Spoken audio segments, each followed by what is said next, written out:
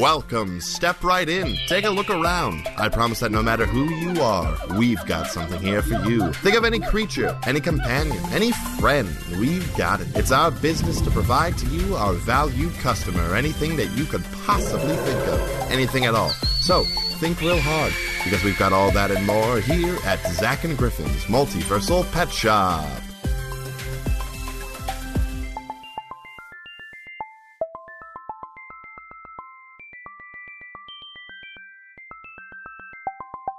Bum, ba da ba ba ba bum, ba da ba ba ba ba da da da da da ba da da da da da da boo da da da da da da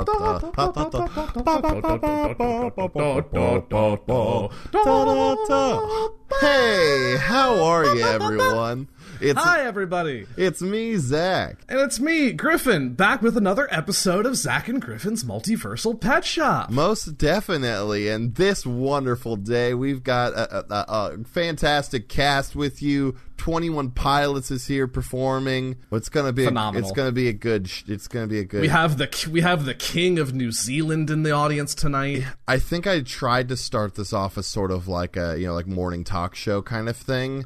But then I, for some reason, segued into Saturday Night Live, which are very... I think it's fine, though. Oh, okay. They're very sort of different show setups, and I think that's sort of where I failed as a bit. That's okay. But these are the moments that you look back on and you go, hey, that was a nice learning opportunity. Well, I mean, so far, this is a pretty trademark intro, because, let's do a quick rundown. Zach, check. Griffin, check. Pet Shop, check. Weird musical intro, check. And we said hello. Said hello, check. Bit that we start, but then fizzle out not even 30 seconds into it. Check. We did it. We did it, you guys. As per usual, a poor attempt at doing an intro bit that we give up on halfway through. So the way we do things here. On the fantastic show that you are now listening to. Hi, everybody. It's me, Zach. And it's me, Griffin. Welcome back once again, faithful shoppers and listeners all. We are going to be dipping into another D&D 5e supplement today. But before we get to that, we have everyone's favorite morning show segments. Pet news. Pet news. We're back with some pet news. This episode of pet news comes to us from paw culture, like animals have paws. Yeah, a paw, not like a paw. Yeah. No, check out our other show, Another Path, for our dad news segments. But this is I found this little article from Paw Culture that is headlined The Weirdest Animal Laws in America. And I thought it'd be fun if I kind of state the law, and then Zach, you try to guess which of the 50 nifty United States that this law is featured in. And I will give you some guidance. I will give you a region. Okay. Like in, West, Midwest, South, etc. Appalachia. I'll give you a vague region, and you can try to guess which ones these are from. Rad. So let's start at the top of this. We're going to find out how little Zach knows about geography of the United States. That's okay. And here's the thing. I'm really just kind of setting you up because there's nothing really here to indicate what state they're a part of. All right, I'm here This is more just a fun guessing game. All right, let's do this. You and I, friends, can share in together. If I can get any of these correct, I will consider myself a winner. All right, cool. I thought you were about to say if you got any of these correct, I would have to do something. I lost a bet. No, that wasn't. I mean, that's how we want to play this. If I get any of these correct, you have to sleep in the Displacer Beast enclosure for one night. 1 night? 1 night. I can do that. There we go. All right, let's get to it. First law. This is going to be. This is a West Coast sort of state. Is it actually on the coast? Yes. Oh, fantastic. There's only options. There's 3 or 4, so. All right. The law is, it is illegal for your dog to bark for more than 10 minutes. Oh, man. That sounds like a big Oregon thing, honestly. Fuck! I have to sleep in the displacer piece. Was it bag. Oregon? Yeah! It's Oregon! I got it. First one. Killing the game. Let's go. This is in Multnomah County, Oregon.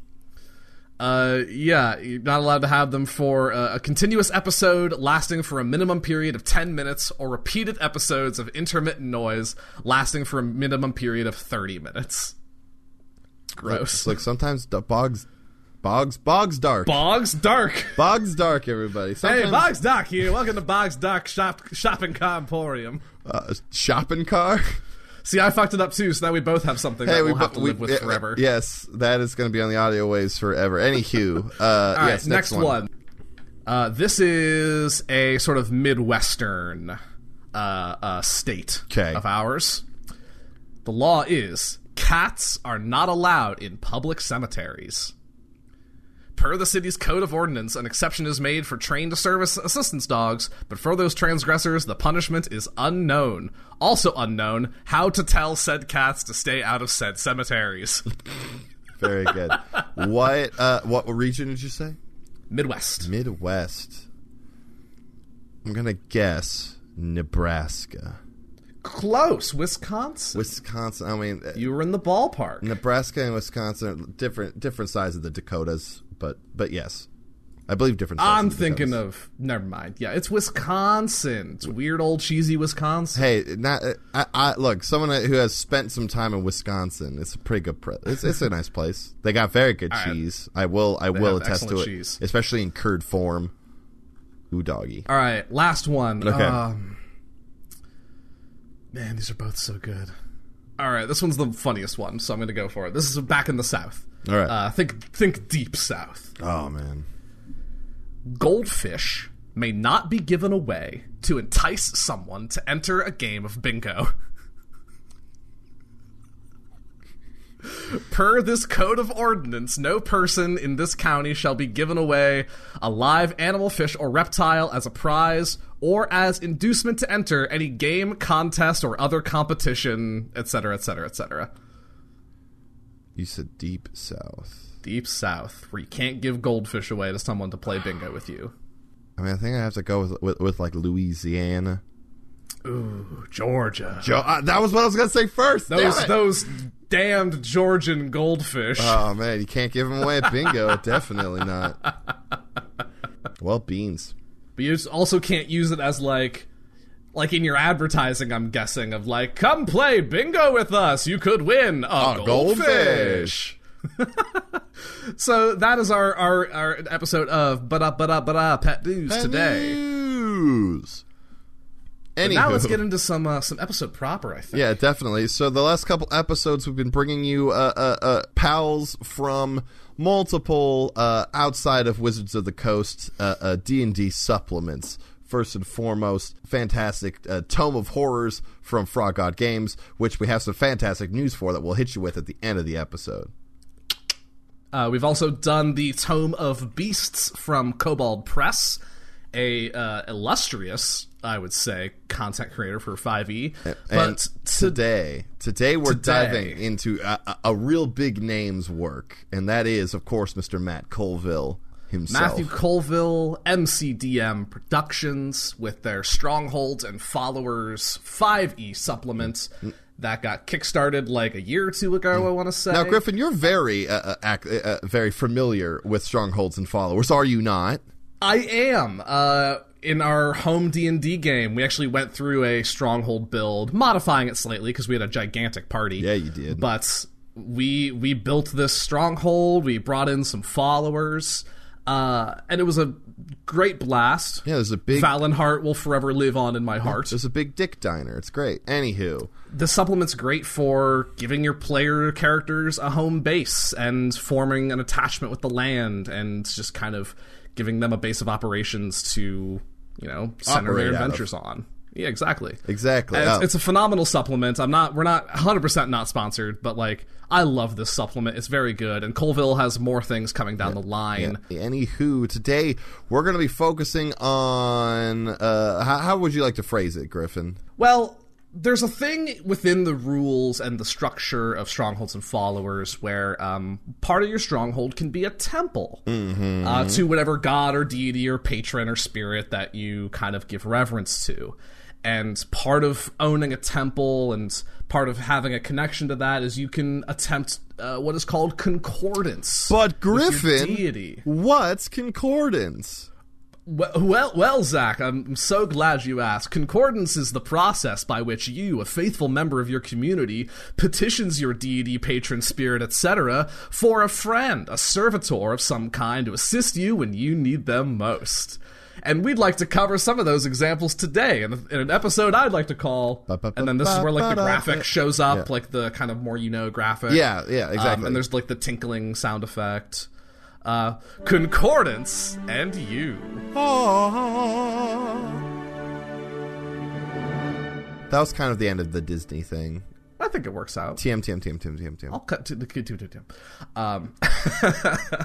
So based on whatever sort of deity you worship or spirit you follow, you can engage in concordance. And if your deity, higher power, what have you, deems you worthy, and by that I mean you roll high enough,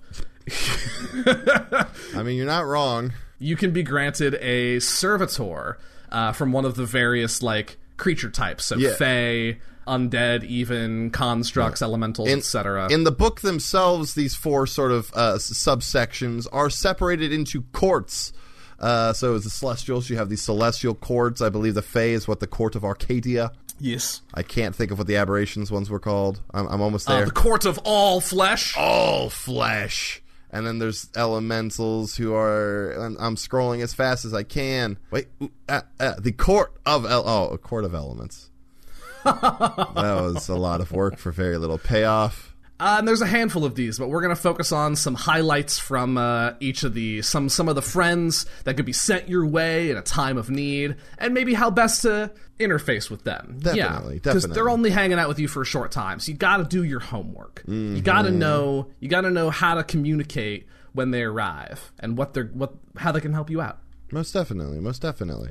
So why don't we dive on in? I agree. Just go for it. All right. The first first servitor we have coming to us is from the Court of Arcadia. This is where the fae of this fiction of Matthew Colville's wonderful mindscape come from. These creatures serve the kings and queens of the high elves in the great woad that's covered the world. Val, their god, walked the land with them, then the war between gods. In the aftermath, Val left the mundane world and took his closest servants with him to their own realm, Arcadia, a paradise of nature, poetry, song, and art. Beautiful. You're making a funny face. Oh, no, I felt empowered. It was a face of determination. Gotcha. And the first creature we have here is a personal favorite of mine. It is the noble, the swashbuckling, the daring Mantis Knight. Aha! I had a very good Mantis Knight NPC in my home games. And I hated him. And Zach hated him almost immediately. Yeah. In character, I hated him. Helios did nothing wrong. He didn't. He really didn't. Anyway, a Mantis Knight is, they look like a bipedal mantis. They've got kind of that green and yellow kind of chitinous exoskeleton, kind of the three-pronged feet, where it's got like the two toes coming out the front and then one directly out the back, by your heel. Yeah. Like a bug. These big antenna coming off the top and all of your normal sort of mantis-like kind of fuzzy frills. Oh, yeah, definitely. And the wings. They're a lot thinner than I'd expect. Yeah, they're very lithe, yes. Very, very svelte, and wielding two golden rapiers, which is a fun way of saying rapiers. Yeah. The swashbuckling adventurers of the Arcadians, the Mantis Knights love dueling and drinking and terrible poetry. The greatest of them keep an air of grave dignity about them because they have known battle across the myriad worlds. But most Mantis Knights just want to show up, do something dashing and acrobatic, spit an enemy upon their sword, and then go carousing with the mortals who summoned them. Which is just rad. That just seems like a good time. That's yeah, it's just a good play. He shows up, he's like, oh, we got to fight some people? Cool. All right, we're done. We're going to have some wine? Cool. All right, I'll see you guys later. Mantis Knights basically are like if you summoned a Ren Fair swordsman performer. Yes. To assist you. Yes. And then they're like, while I'm here, we might as well go get a turkey leg. Yeah, we might as well bro out, go test our metal edge, shooting some arrows at a bale of hay. And throw some axes. And just pal out. What's that? There's an elephant ride? I'm here for it. Let's go. What's over there? A mud show? Hell yeah. One of my favorite things about the Strongholds and Followers book is that all of these servitors have a little tactics section, because the servitors will largely follow the player who summoned them's like guidance, but this gives a GM a really quick glance at like what their instinct is to do, which is really handy, I gotta say. For the tactics of the Mantis Knight, it says their armor makes them very hard to grapple, and they enjoy showing this off by taunting enemies who rely on grappling. They bolster the spirits of their allies with heroism and Shield of Faith, making mortals almost the equals of an Arcadian. You're welcome! Otherwise, they enjoy dancing around the battlefield, laying into enemies with their twin rapiers. Simple pleasures. So yeah, they're pretty durable, very quick. They have a lot of skills at their disposal. Getting into their stat block a little bit, they are a medium fey creature. Their sun beetle armor is perpetually slick, so any attempts to grapple the knight have disadvantage. It's very good. Yeah. All of the fey have, I think, like all these different types have like common traits. So like all of the fey servitors have fey ancestry, magic resistance, a like command fey ability. But yeah, they can just kind of jab out with their rapiers, cast heroism and Shield of Faith at will on their allies, and just generally, overall, be a pretty cool dude, I think. Aw, man. Mantis Knights. A pal for everyone.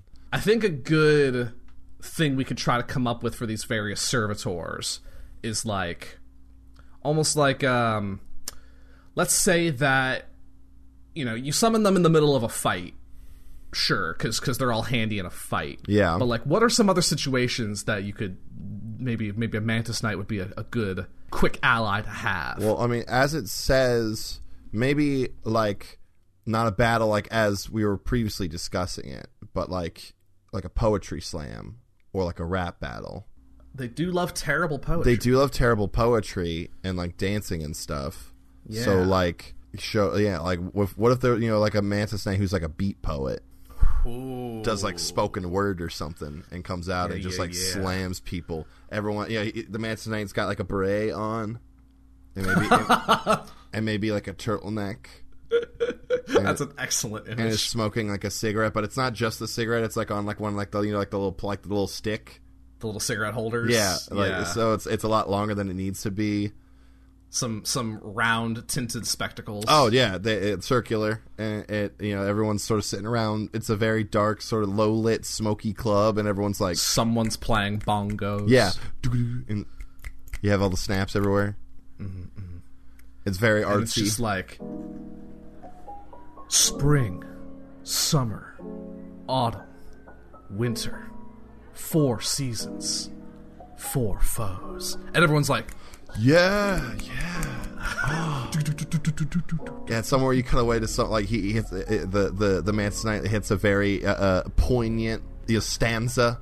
Yeah, we cut away. You see someone in the audience do like a ha and like faints, and then you cut away to like the two like really like kind of self-absorbed poets who are there, and they're nodding along. It's like, no, I really understand what he's saying. Oh, I know exactly what he means there. Yeah. It's like, but I can't explain it to you, because if you don't understand, then, like, what are you even doing here? It's so obvious what he's trying to say. Yeah, I shouldn't even have to. Are you hearing, or are you listening? My God. Oh, no.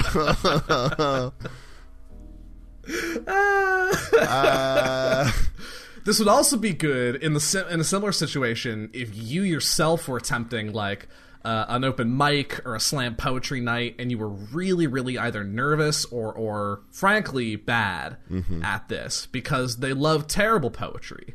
So the Mantis Night seems like that kind of person. You know how, like, we have friends, I think I'm one of them, that whenever we're in an audience, you can always hear that person laughing. Oh, yeah, they're definitely. Like they're like the plant in the audience. Yes. The Mantis Night would be great for that. Because if you're saying some terrible poetry, they could just be in the back just going, yes, I love what you're saying. See, I was going to say the other way where, like, if, like, I was, like, a rapper, okay? And, oftentimes, like, there'll be, they have the hype man behind them who knows the words and knows where they can interject, between lines.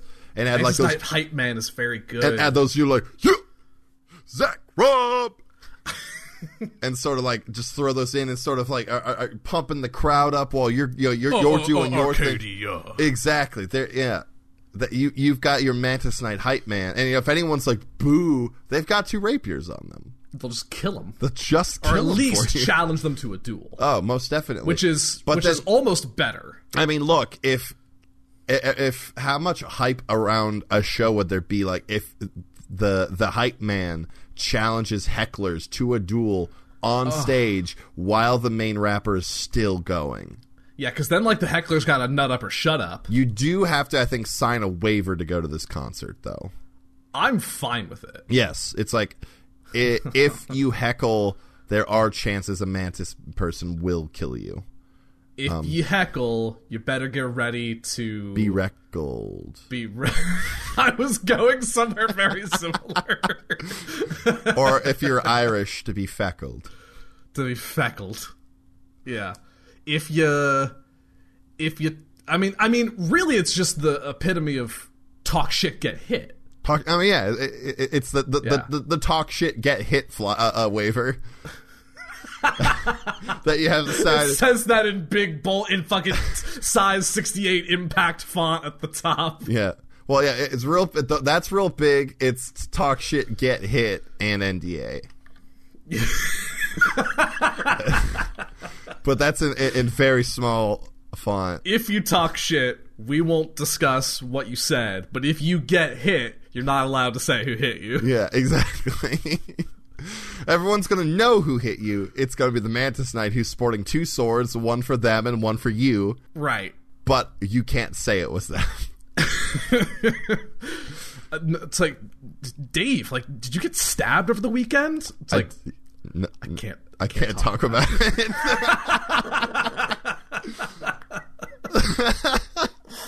Was this that like poetry show you went to? Like who's at the slam show stabbing people? No one. Dave, is someone hurting you? You can talk to me. I can't though. I signed an NDA. I signed a talk shit, get hit, and NDA's waiver. I signed a TSGH NDA. Yes.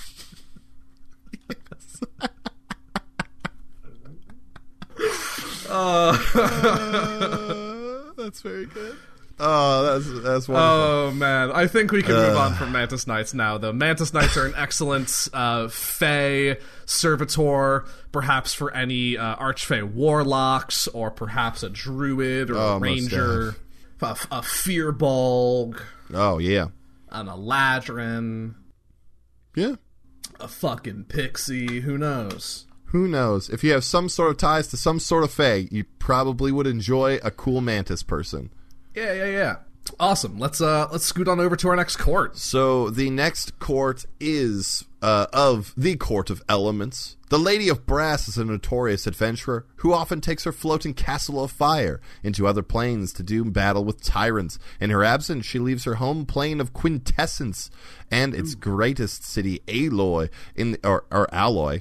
It might be Alloy, since I think it's Alloy. It might be Alloy because elements. Yeah, I'm thinking Horizon Zero Dawn. Anywho, Aloy in the hands of her personal guard, the Court of Elements. The court patrol Aloy, the Burning City, the city of the four elements, and enforce the Lady's Law. Beings from across the timescape come to Aloy, and many bring their grudges with them.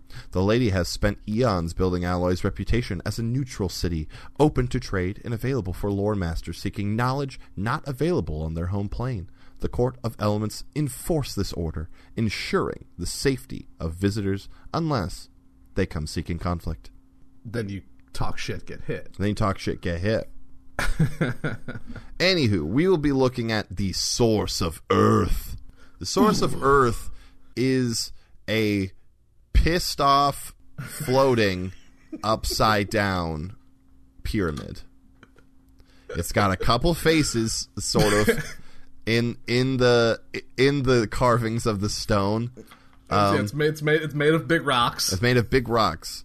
The sources hover at the crossroads of Aloy, pronouncing the Lady's Law and reminding citizens of important dates. They can that's very kind of them. I know, right? They can also be depended upon to grant aid to newcomers, including help as mundane as directions. The Sources of Earth seem most to enjoy helping visitors, and while their pronouncements are booming and melodramatic, they are enthusiastic about their task. It seems like a fun, chatty pyramid Mount Rushmore. Huh? A little bit, yeah. A little bit. I'm excited to hear that they're like actually super friendly because just from this little art snippet, it just looks like a big pissed off angry shape. Yeah, no, like at first when I first glance, it looks like what happens if you like when you were a kid and you try to shove the triangular block through like the circle hole. Because like you're just a shitty little toddler, and so it's fine. But really, that pyramid's just like. I don't fit through there. I don't go here. Homie. The Sources of Earth act as vigilant sentinels, stoning anyone seen committing a crime or or running from a representative of the law. They are the hovering, eternal watchmen of Aloy. So I can just picture, the thing that just popped into my head is they're floating above, like on a rooftop.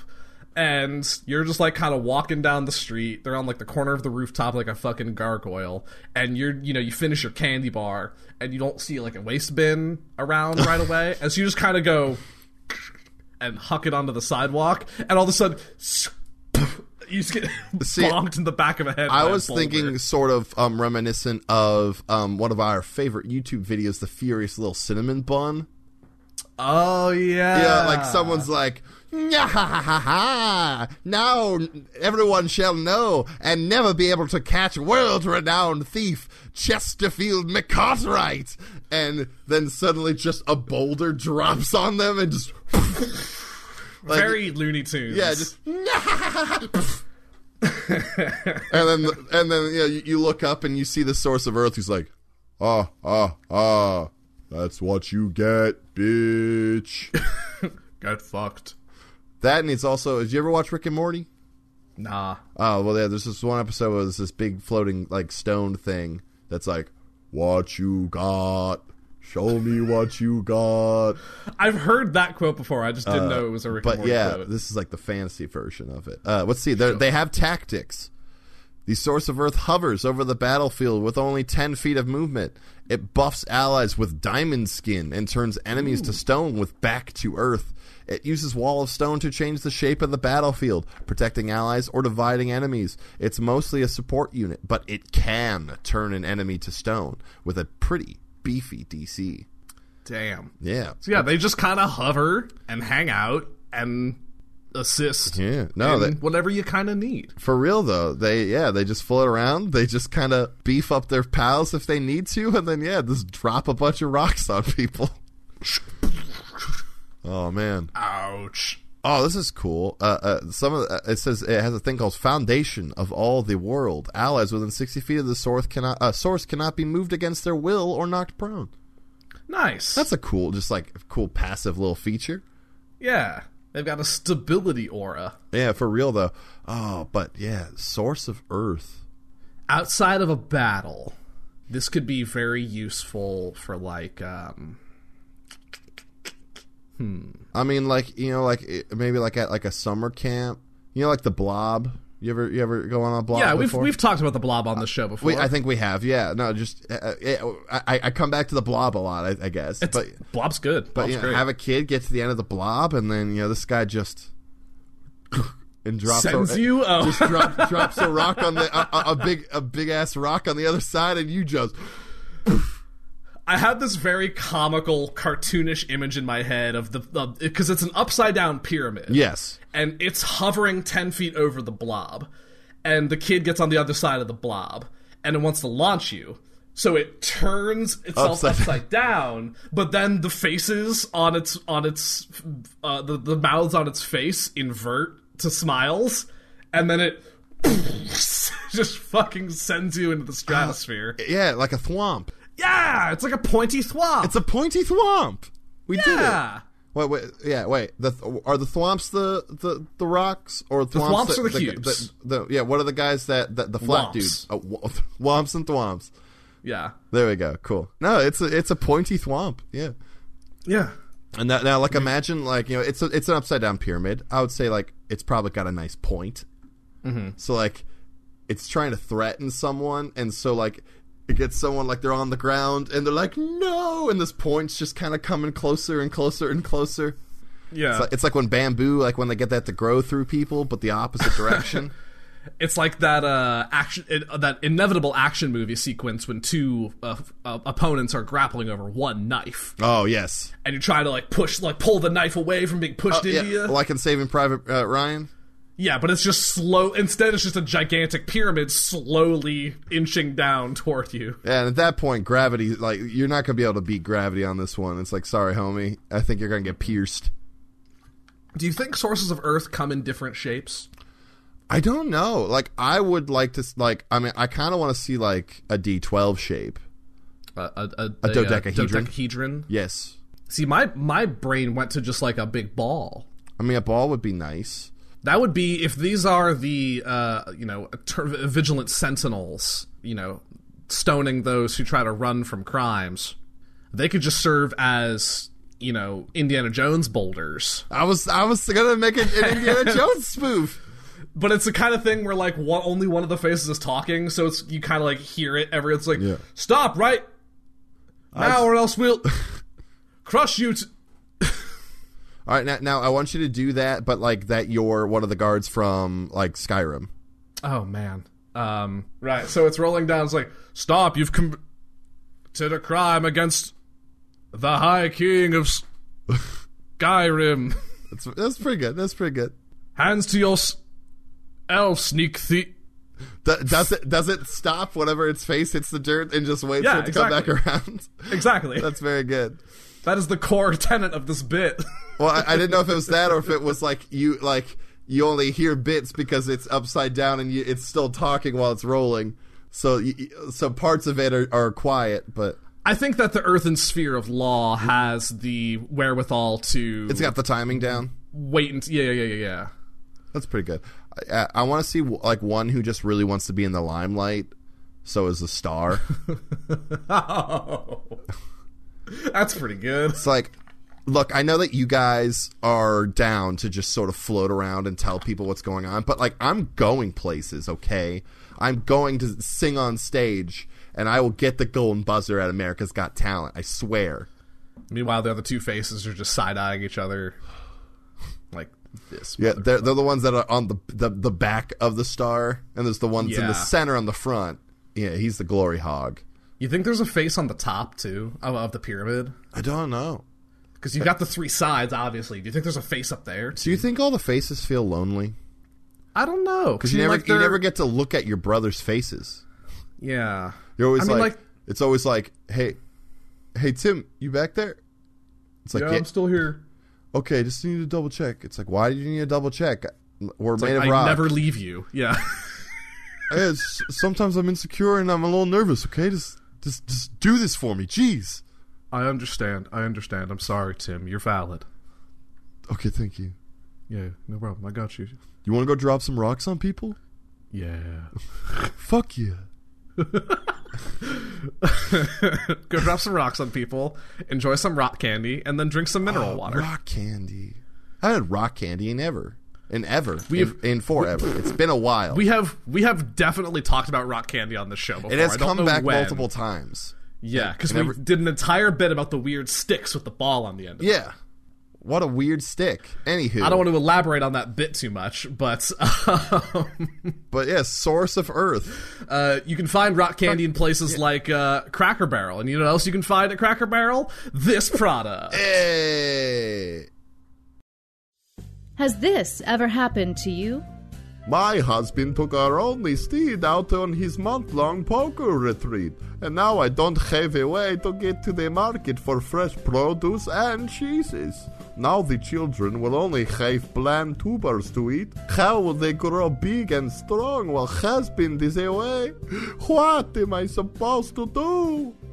Or what about this? There was an evildoer escaping that I was in hasty pursuit of.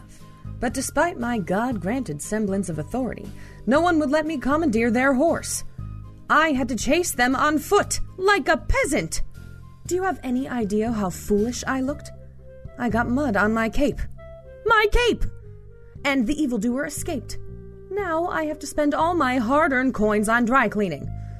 Nothing could be worse than this. For eons, humble folk and heroes alike have found themselves in need of a steed. Alas, their geographical locale, or the heavy weight of poverty, makes that need impossible to fill. Well, no longer. Anything and everything can become your new rideable friend with the Annie Mount. The Annie Mount is a lightweight tote bag that folds out into a comfortable, stylish saddle that, when placed upon any inanimate object, animates it into a loyal mount that can take you and your belongings anywhere. The saddle carefully analyzes the object, ensuring the magical limbs it grows are in the most efficient and tasteful spots for maximum speed and stability. Just hop on your new faithful steed and tell it where you'd like to go. It's as easy as riding a weird living bike. The Annie Mount's patented planar positioning sigils ensure automated travel and 98.5% arrival accuracy. The Annie Mount device comes in a variety of sizes, from pixies to giants. We've got you saddled. We offer a number of Annie Mount packages for any budget. The Gotta Go system creates sturdy legs for those simple trips to the store. The Hydro Thunder system features additional aquatic adaptations for land and sea. The BFW system sprouts the most glorious of wings for unparalleled aerial freedom. And lastly, the Street Racer system, for our more modern customers, turns anything you wish into a fresh-to-death hoopty. Visit PetShopCast.com and use the promo code ZachRobIsHandsome to get 25% off your first of many orders. Got some place to be? Annie Mount, anytime. Oh, what a product. Wow. Thank you, sponsors. Now back to our current programming that you've been listening to this whole time. Concordance and You. Oh, Concordance. Ba-ba-ba-da. I'm not sure if this is more like an after-school special or like an instructional video from like the 50s. It kind of feels like, you know, like when you're starting a new job, you know, like the really bad, like, welcome to the company video. Yeah, like the onboarding and like e-learning. Yeah, it's kind of what I'm feeling. Shit. Yeah. But anyway. Moving on to our next court. I think probably my second favorite court next to the Fae one. I think it's yucky. I mean, you're right. It's still one of my favorites. This is the Court of All Flesh. These are the aberrations of the Strongholds and Followers courts. And it's a bunch of... I guess I'll throw a quick body horror content warning on this. Yeah. Like, we're not going to get too graphic with it, but it's a little unnatural, so... is aberrations, so... Is aberrations. This discusses things like, you know, the melting and sort of reconstruction of body stuff. So, we're not going to get too graphic, but a quick body horror content warning, I think, is fair. I think that was very fair, and I thank you for thinking of it. Yeah. So, with that in mind, as with all things in Primordius, the sea of eternal change, the favor of the Lords of Chaos is quixotic and fluctuates constantly. Currently, the 6 members described here hold the favor of the White King and the Red Queen. But the only constant in Primordius is change. At any moment, the Court of All Flesh could be rearranged or replaced completely. Warlocks and dark priests of old still consider all these courtiers as newcomers on the stage, and they lament the passing in favor of the unseeing Karas Vor and the reflection of Morlu, whoever those fuckers are, whom they consider greater and more powerful than these lesser beings. So these figures within the Court of All Flesh are like, not like one type of creature I'm gathering, but just sort of figures that exist within this court that seems like that these titles kind of are just there, and whenever a new being kind of shifts and forms together, possibly can take their place. Yeah. What we're going to be talking about, Korsoth Vastakan. Korsoth, I'm guessing, is a title, and then Vastakan is its name. I don't fucking know. Who knows? These things are all whack. Let me just get that out of the way first and say these things are all whack. Vastakan, all of these creatures have sort of this dark gray and maybe like very dark maroon kind of colored flesh. Yeah. This thing, it's kind of in like a kneeling position. Yeah. It's got 2 legs. And I'm looking at 4 arms, I think, here. Well, yeah, it's got the normal like arm and leg setup, but then I think that the big thing is the head. It's almost like if you took the body of a Goliath and then put a halfling with a longbow on its shoulders. But then the halfling became that Goliath's head. Yeah, but they were one unit. They were one fused being. Yes. And then paints it all in creepy aberration colors, and then add some just like teeth. Yeah, and got rid of. I think this bow has like teeth on it. It looks like a spinal column. Oh God, you're right. Ha!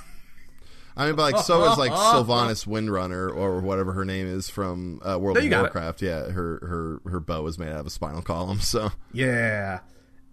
And it's also got, like, this thing is an archer, and I think instead of a quiver, it just has arrows stuck in its shoulder. Yeah, I was gonna bring that up, is that the head arms quiver is just the lower body shoulder. Yeah. So it's just like, there's like a small man sitting on this larger thing's shoulders, but it's the same creature. Ugh, it's real yucky. Yikes. Once a rival to Maladar Dictum, then Duke Vastakan. So yeah, Vastakan like changed ranks. It seems he got ranked up. I think he got ranked down. Oh, good. I was gonna say good ding Vastakan, but I guess not. Maybe. Well, I don't know the hierarchy of this court. It says then Duke Vastakan was brought low by a mob of rat catchers. He returned to the Sea of Eternal Change, licked his wounds, and then conferred with the ghosts of forgotten sages, chasing the lore of form killing. Now armed with this ancient knowledge, Vastakan has clawed his way back into the king and queen's favor. He is a hunter, a thief, and a master of deceit.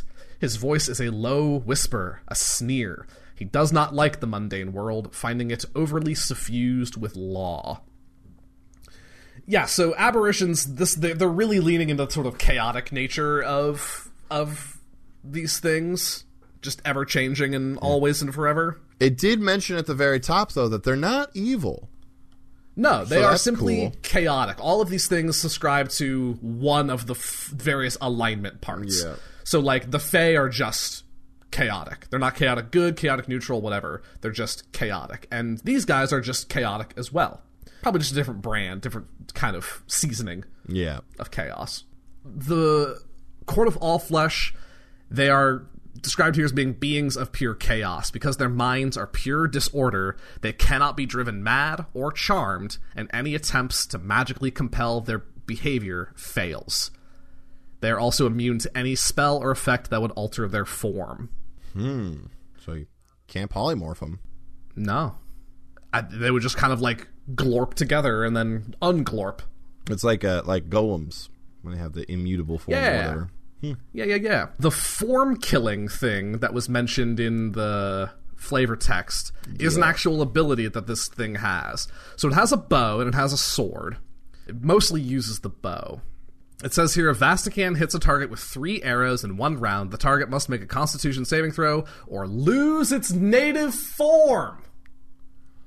Roll on the reincarnation table to determine the target's new form. The target reverts to its original form after an hour, and then there's a delightful little footnote right there that says, or does it? Oh, does it really? Oh, snap. So it could shoot you with 3 arrows and turn you, Zach Robb, into, like, a gnome. I mean, that might be fun. I'd be able to fit in cars. That's fair. Or would you just be... But would you... Sticking a pin in this real quick. If you got turned into a gnome, would your height ratio remain the same? Would you just be a very tall gnome, and therefore gnomish things are still, like, slightly inaccessible for you? I don't know. I don't. You would just be a tall, gangly gnome, and so on gnome airplanes, you still wouldn't have, like, enough legroom? Yeah, since I'm, I would say one of the top sort of percentiles for height for a human male, would I just be a very tall gnome? Like, what is considered tall for a gnome? Like, I don't know. Yeah. I mean, but, like, in the human realm, I would be fine, I think. Sure. Anyway. Under Vastican's tactics, it says that it takes a lot to trigger Form Killer.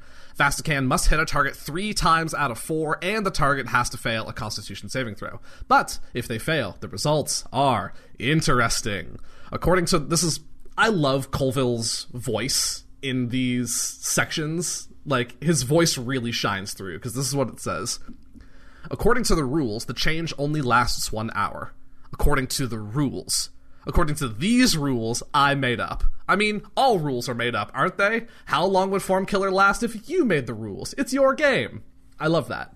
For extra spice, considering using the original 1970s reincarnation rules. 2% chance of turning into a raccoon. 4% chance of turning into a hawk. 3% chance you're a badger. That's very good. That's very good. So yeah, Vastican is whack as all hell. More dexterous than strong. Again, a lot of skills that these things have. Resistance to psychic damage, immunities to charm, and petrification. Dark vision, etc. And a big, mean longbow. And 2 bigger arms to swing a sword around if he needs to. Gross. I really want to throw this at players. It's very good. That's why I love this. I want to do it so bad. It's the same flavor of chaos as, like, wild magic stuff. Because it's just like, what can happen? All right, folks at home, you're going to see I was going to say live, but it's not live. But you're going to see on recording. What are the odds here? You see, Griffin and I lately have been doing this D&D camp. Oh man! During the days. So Griffin, what are the odds that you throw this at your players this week? I'll give you a solid 1 in 3. All right, ready? Mm-hmm. All right, so 3, 2, 1, 2. 3. Ooh. Beans. Okay. I'll still consider it, though, because these things are dope. It's very good. Anywho. Yeah, the aberrations, like all of the aberrations in this list have some sort of weird, chaotic power that they can do. But the form killing is our good friend Vastican's here. Now, I don't really know what sort of, like, civil use this thing would have. Like, if you were just walking down the street with Korsoth Vastican at your side, I don't really know, like, you'd probably get arrested. Yeah. Now, here's something that I'm interested in seeing your take on. So if you look at the actions, part of the stat block, the multi-attack, it says only makes 4 longbow attacks. It doesn't say anything about the short sword. Yeah. So, what is it about those top arms that are so much faster that it can fire 4 bow shots before it can swing the sword ones? Well, I'll give you 2 answers. One is my mechanics as from a writing perspective answer, and one is the fun answer. All right, give me both. The whole kind of core of this thing is the form killer ability, I think, and that is centered around the longbow. So I think the restricting the sword usage makes it so that the reflex is to have this thing fall back on its longbow so that it can prompt the form killer thing, and the short sword's just there in case of emergencies. Okay. Right? But the fun answer is I think that lower half is just like he doesn't work out those arms. Like, we talk, like longbows are dexterity-based weapons, sure, but have you ever tried to pull, like, full draw on, like, an English longbow? A longbow? It is absurd. Like, archers were ripped. Yeah. Their shoulder muscles were just jacked. Well, and so those little spindly arms are just, like, flinging arrows all the time. He doesn't use the sword. Well, yeah, I guess, it also is, if this thing is right-handed, it does have a shit ton of arrows just shoved into his shoulder. Oh, that's a very good point. Is that it's just okay, I did it. I don't want to swing it again. I'll wait until next round. That's a much better answer. I like that a lot more. Ow. Alright, for a fun game, I'm going to see if I can find this 1970s D&D reincarnation table. Please do. And we're going to roll to see what we get turned into. Okay, I've got it. Do you have a D100 on hand? I can, in but a moment. Alright. So let's say that, Zach, you and I are... we're participating in a we're playing some archery soft, right? We're playing, like, the time has finally come. We get those cool padded arrows, and we're out with our buddies, and we're playing some archery soft. But then, like, Ryan Halfhill summons Vastican to his side, and Vastican's got a real bow, but, like, he's still got an archery soft bow, but the effect is still there. Gotcha. And we get hit 3 times. What do you get turned into? All right, so let's roll this bad boy. That is a 49. You get turned into a halfling. Classic. So I go from Zach Rob height to halfling short. But you're a tall-ass halfling, so you're like 4 feet tall. Yeah, you know. It's very uncomfortable sort of halfling proportions. Let's see what I get turned into. Ryan Halfhill's very good friend hits me with 3 arrows. I get turned into... Oh, my dreams were just dashed against the rocks for a second. I thought I turned into a hawk, but no. What I get turned into a gnome. No! But hey, we're short pals together. Yeah, tiny folk.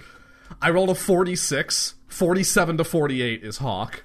Oh, boy. And I was about to be so excited. I'd have my wings again. Oh, that's I'm sorry, buddy. But hey, you're a gnome. But hey, gnomes, they're good. They're notoriously good tinkerers, so like maybe you can make yourself some wings. Yeah, I can finally figure out how to make a new computer. Yeah. Yeah. That are wings for yourself. Technome. Techno-gnome. That's pretty good. Yeah. So that's, I think, going to wrap up Mr. Vastican. Thank you, Mr. Vastican. Please don't shoot us on our way out the door. All right. Bye. Bye. And lastly, we're going to focus on the Celestial Court. The Daeva Planetars and Solars are beings beyond the kin of most mortal worshippers, for mortals worthy of aid for those who pledge their life to defending the helpless and opposing evil. The gods of good and righteousness send lesser servants, the Celestial Court. The home realm of Celestial Court is unknown in this day. If the ancient empires knew of it, that knowledge has not yet been rediscovered. Modern sages believe each member of the court exists as a thought in the minds of the gods of goodness and righteousness, and when summoned, they are created. In some sense, it is known that the court of paradise, or court of heaven, as they are sometimes called, serve all the worthy gods. These creatures may have no home plane, unlike the other servitors.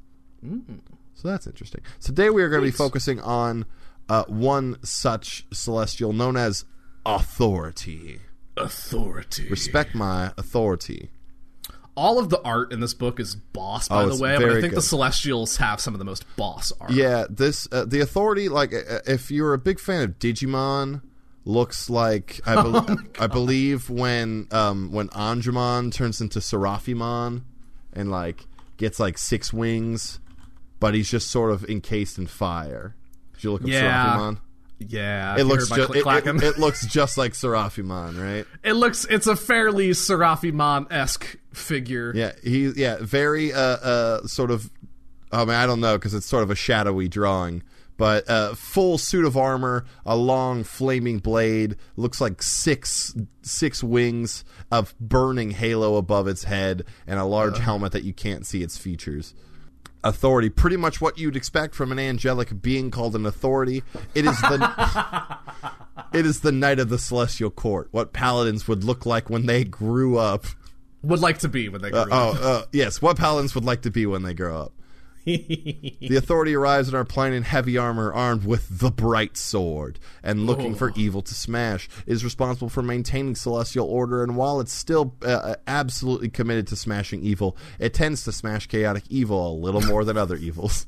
I like that this elegant, radiant figure is being described as smashing evil. Yeah, smashing evil. It looks like this, but it talks like a dude, bro. It's like, oh, y'all ready to smash some evil? Yeah. Got my bright sword. Its tactics. Well, it finds the biggest, most evil thing and bashes the hell out of it. Perhaps literally, with the bright sword. This thing does 3d6 plus 4d8 plus 4 damage to evil creatures, which is like 32 damage on average. And it can do this 3 times per turn. And it has wings and a fly speed of 40 speed, so it can get where it needs to do what it must. Oh my god. This thing is intense. Yeah, okay, authority, I see you. It knows all languages and has telepathy out to 60 feet. It's resistant to radiant, bludgeoning, piercing, and slashing damage for non-magical attacks. It's immune to necrotic and poison. It's immune to being charmed, exhausted, frightened, poisoned. It has true sight. Can I just say? Yeah. Pretty sexy. Oh, it's pretty hot. Look at that bad boy. The authority has advantage on saving throws against spells and other magical effects from evil creatures and sources. And it has an aura of protection against evil, so you know that's nice. And it's just a big bad boy. It's just a big... I think this is like maybe the only time I could say this about like an angel, or because like, you know, celestial figures are often pretty like righteous, and like unicorns are celestial creatures and things like that. They're all very noble and so forth. But can I just say, I think this angel fucks. This angel definitely fucks. I think this angel Well, that's the thing. Fucks. Like, I'm imagining in my mind, just because I love my dear former character so bad, that if he takes off this tall helmet of his, it will just be one Vaskel Mordoon, the best half-orc paladin there's ever been, ascended to some sort of cool angelic thing, because you know that Vaskel fucks, and this thing fucks, so it's like, that's why true. not? Vaskel was a paladin who fucked. Oh, he fucked real bad. Or real good? Or real good?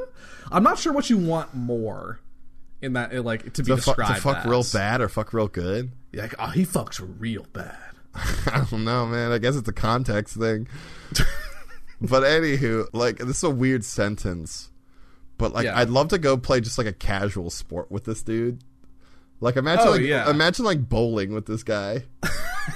Or, like, ping pong. Yeah. Like sitting, like, you know, he sits there, like, he's got, like, his bowl up. He's facing the lane. He's like, imagine the chaotic evil I strike down on a regular basis, and goes sprinting. I smite thee. And as he releases the bowling ball, it like ignites in flame, Lights and it doesn't even touch the lane. It just makes it all the way down and just like it breaks everything, puts a hole through the back wall. I was gonna say, authority is either like the guy who takes casual sports way too seriously, or is like the workaholic who's just excited to like have a day off. Oh, like when he lets loose, does he let loose like hardcore? Like it's a work hard, play hard. Oh, kind of thing. Like it sounds like he might be a work hard, play hard type. Like comes into the bowling alley already buzzed. Oh, has a visor on. Brings his own bowling shirt, shoes, and ball. Yeah. Like is ready to go. It happens to have like the back has a big flaming halo on it. Yeah. Fuck yeah, dude. Yeah, it hit the like little patch with his like name tag on it just says Oth. Just A-U-S-T-H. Off. But they know. That or Thor. You know. Thor. Oh, that's a good short. Like that's his nickname. That's what like, you can call Thor? him that on the weekends. Yeah. He's like, hey, look, buddy, we're off the clock. It's Thor. Call me Thor. call me Itty. Yeah, there you go. Oh, Itty. Let's Loose. He's the type who just holds a whole pitcher of beer. Yeah. It's like he buys the pitcher and brings it over the table. It's like, oh, that's so kind of you. He's like, what? This is for me. Yeah. Like has this mug style, his hand like under the handle. And just is palming the whole pitcher. Yeah, no, what a champ. I'm here. I stand Thor right now. I'm picturing like the weird happenings that resulted in like a child being able to summon authority to their side, and like they think it's just an imaginary friend, but the parents are very aware of this burning crusader in their home, and so the kid uses this to like accidentally intimidate their parents into doing shit. It's like, can I please have a TV in my room? And it's like, no, son. Like you, and then they just look up and see this angel, arms crossed, burning halo, just staring them down. Yeah, that or it's like, but Thor really wants one, and it's like, oh well, if it's for Thor, I guess okay. Yeah. The parents thought they were talking about the kid was talking about the superhero, but then like. This burning crusader of an angel showed up in their home. Then they met Thor, yeah. And they met authority. Authority. And you do respect your son's authority. Oh, definitely. Oh, man. Authority would be great for any sort of, paladins, clerics, any of those people with holy bends. Maybe just like a really good fighter. Oh, yeah. Oh, man. I mean like a good fighter, not like a good fighter. Both. You want your good fighters to be good fighters, like typically, yeah. Because when you have a good fighter who's an evil fighter, or if I'm maintaining order of operations, an evil fighter who's a good fighter. Yeah. Because you can have an evil fighter who's a meh fighter. Yeah. Versus you can also have fighter who's a who's a meh fighter and this is a good fighter. We've been saying a lot of yeah. Anyway, authority's a rat. Definitely. That's all I've got on the bad boy. Thor. I'm cool with that. Thor's a champ. Thor fucks. He lets his hair down on the weekends. And I'm here for him. We stand Thor. I so badly want to make the name of this episode simply Thor fucks and just see what kind of response we get to it. But I don't think Mr. Greenlee will let us do that. Yeah, I don't think we should either. Well, folks. I think that's an episode. I think so. As we teased at the beginning, we do have a bit of some cool news before we go. Our next episode, the episode that will be released on the... 19th. The 19th. Yes, on the 19th. The episode that will be released on the 19th. We will be having a very special guest. Like we said, two episodes prior to this episode, we did a bit of a trip through Frog God Games Tome of Horrors, and they reached out to us. Yeah. We are going to be having an author for some previous Frog God works, as well as an author for an upcoming Kickstarter of theirs.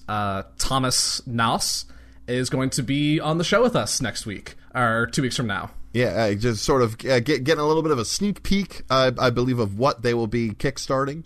So don't want to reveal too much. Yeah, of course not. I'm excited for it. I'm pretty sure Griffin's excited for us. I think us here at the Pet Shop and all of Ghostlight are really hyped about it. So make sure to check out that episode. Tell your friends, and as per usual, hit us up on almost at Facebook. Hit us up on Twitter if you have any questions about creatures, anything you would like to inquire about that maybe you're thinking of for you and your family, possible companion for a D&D character, anything along those lines. Let us know at Pet Shop Cast on Twitter. Yeah. Also, please, if you enjoy the content that we make, check out the other shows on the Ghostlight Media Network. Things like Another Path, an actual play D&D show. Things like Imprinted Echoes, a Numenera actual play show. We got a lot of shows. You should go check them out, is what I'm trying to say here. Definitely, and if you love them all, maybe consider donating to our Patreon at patreon.com/Ghostlight Media, because Every dollar helps us create more and more content. So yeah, if you'll remember, the faithful listeners out there will remember that Pet Shop was spawned via Patreon. Yes, it was. We got enough backing to start a second show. Twas a goal, and now we're here, and we just look how far we've come. We're at 5 shows now. 5 shows. 5 shows. That's a lot of shows. Anywho, thanks again for stopping by. We hope to see you coming through our shop door again. But as for usual, I'm Zach. I'm Griffin, and just remember, everybody, at the end of the day, why it's all about love. It's all about love, baby. Farewell. Thank you all for listening to episode 45 of Zach and Griffin's Multiversal Pet Shop. If you enjoyed the show, consider leaving us a review or telling a friend about us. You can find us as part of the Ghostlight Media Network over at ghostlightmedia.net or on Twitter at PetShopCast. On our website, you can find links to our merch store and Patreon page, which helps support all of the Ghostlight Media shows and all of the amazing people who create them. Speaking of which, thank you to our patrons, Tyler, Joel, and Braden, for your continued support. We'd like to thank Nikki Does Puzzles for making our theme song. You can find her SoundCloud at Nikki Does Puzzles or at Tuttle_Trouble on Twitter. We'd also like to thank our friend Rin for voicing the ads you hear on the show. You can find Rin on Twitter at Rin_Moran and on the Imprinted Echoes podcast as part of Ghostlight Media. We'll be back in 2 weeks with another episode. Until then, be excellent to each other. And I've almost certainly done this bit before, but hey, it's like good life advice in general, I think. So, do it. Okay, bye. This has been a Ghostlight Media production.